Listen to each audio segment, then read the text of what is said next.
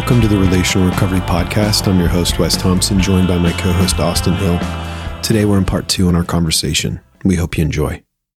So what I want to do real quick is I just want to share, this is something that I talked about with my staff recently, but there's 3 behaviors, I think, primary behaviors.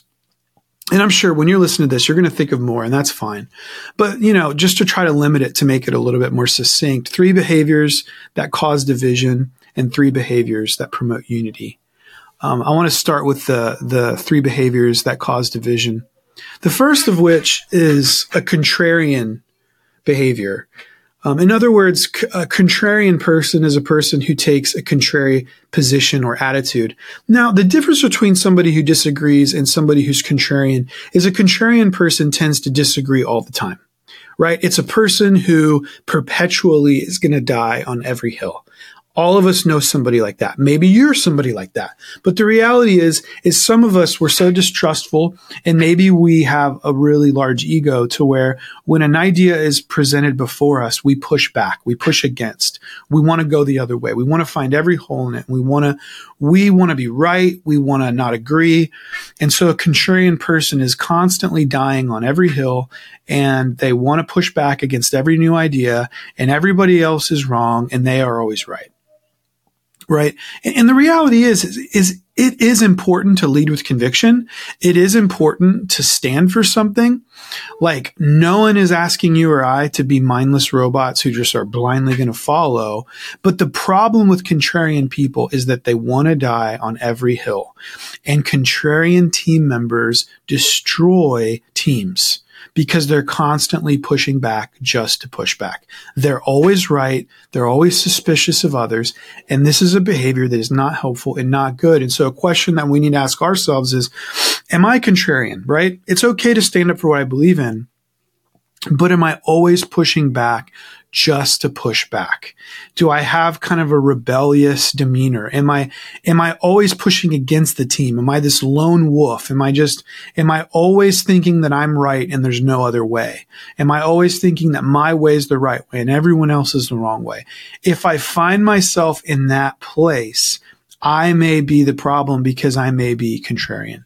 So anyways, 3 behaviors that lead to division. The first is contrarian. The second divisive behavior, the second behavior that brings teams apart rather than brings them together, is rigidity, being rigid, the quality or state of being rigid.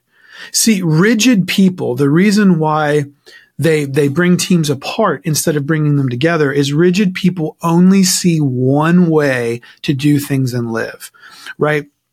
They have found the way. They have read the book. They've been raised the right way.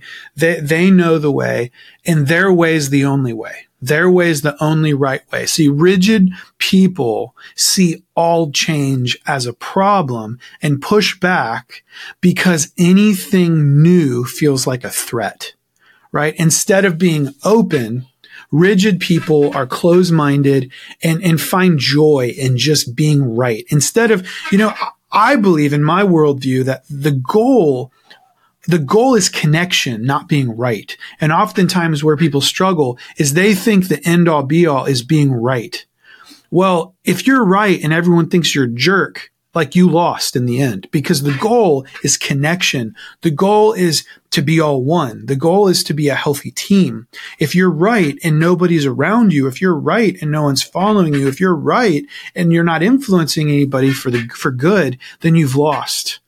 The goal in life, we are relational beings. We're made by a relational God, and therefore the way forward is to be relationally healthy. Rigid people often push people away because they're so focused on being right that people don't want to be around them. And so ask yourself, am I a rigid person, right?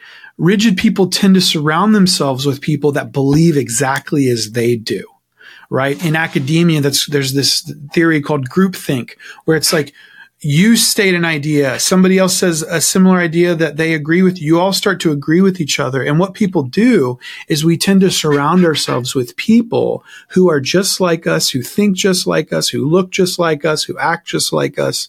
And that's not always a good thing.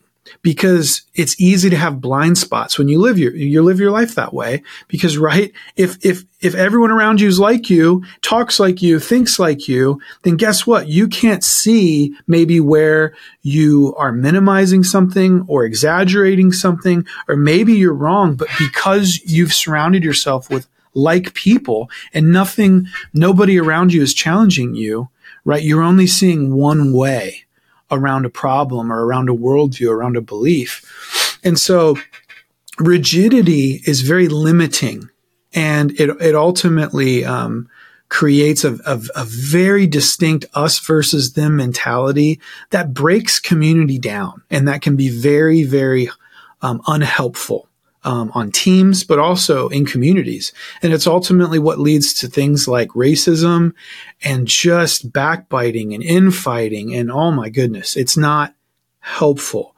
So rigid team members destroy unity because they're immovable, they're entrenched, they aren't going to move, they're going to push back because their way is always right. Again, this is not good. And so we've got to ask ourselves, am I too rigid? Like, am I dying on every hill? Am I arguing all the time? Am I so focused on being right that that's what ultimately matters? Because if that's true, we probably need to look inward, and we probably need to do some work, and maybe we're the problem. Thanks for listening to this episode of the Relational Recovery Podcast. We'll be back tomorrow with part 3 in our conversation. We'll see you then.